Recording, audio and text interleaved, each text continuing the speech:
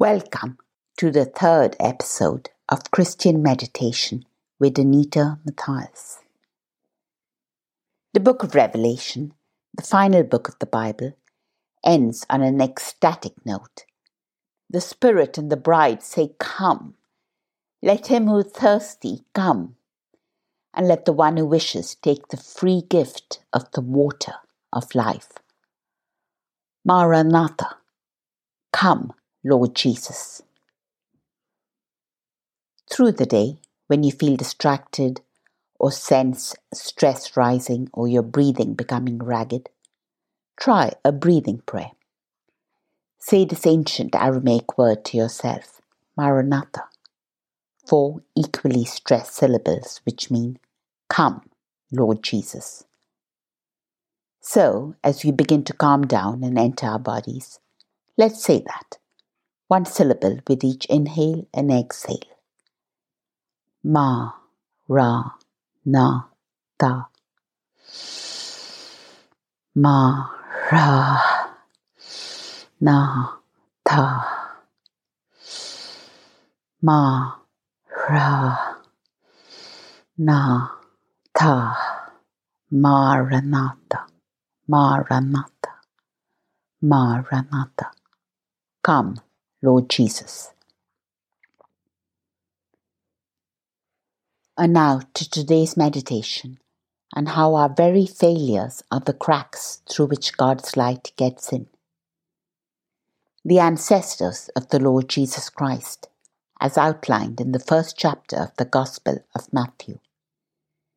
The deceiving, scheming younger brother Jacob, who tricked his elder brother out of his inheritance. Tamar, who tricked her father-in-law into sex. Rahab, the Canaanite prostitute, mother of the Honorable Boaz. Ruth, the determined and destitute Moabite widow, who bathed and perfumed, crept in the dead of night to lie beside an inebriated Boaz. Ruth and Boaz, grandparents of King David, who spotted Bathsheba, wife of Uriah the Hittite, bathing on a roof, summoned her to bed, and when she fell pregnant, had her husband Uriah, who was off fighting in David's wars, killed. Bathsheba, mother of Solomon, whose heart was led astray by 700 wives and 300 concubines. From such the Lord Jesus came. And who are the descendants of Jesus, grafted into his family by the faith that Christ, who visited us 20 centuries ago, was God himself, God who can change the deep structure of our characters and the molecules of our heart and spirit. Those descendants include us, whose failings may be less spectacular, but as secret and as sad.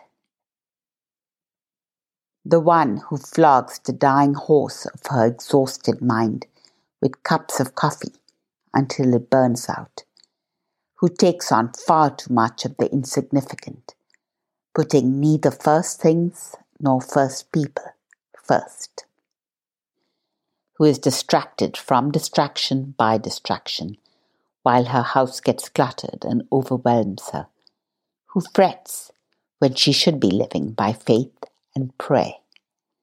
The world is too much with her. For such, Jesus came all those centuries ago. To such, he comes today. And you, when you say, there goes my temper. I'm being that critical, negative person I did not want to be. For such, he came. And was it you who had resolved just this morning to run 10,000 steps, to burn 2,200 calories, do yoga, lift weights, flexibility, strength, endurance, perfection? And time slipped away on your phone, Facebook, The Guardian, The New Yorker. You look at your browser history and wince.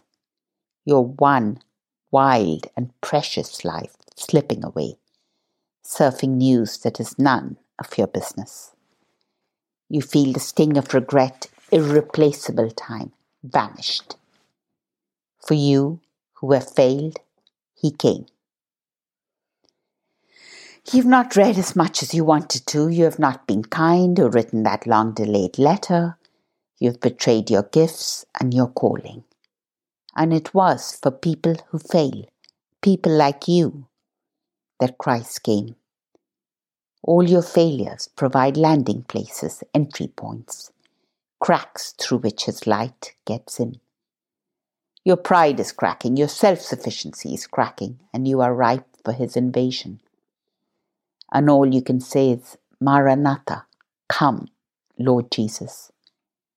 And He says, I've long stood at your door and knocked, and now you hear my voice and open to me. And so I will come in and eat with you. And you say again, Maranatha, come, Lord Jesus.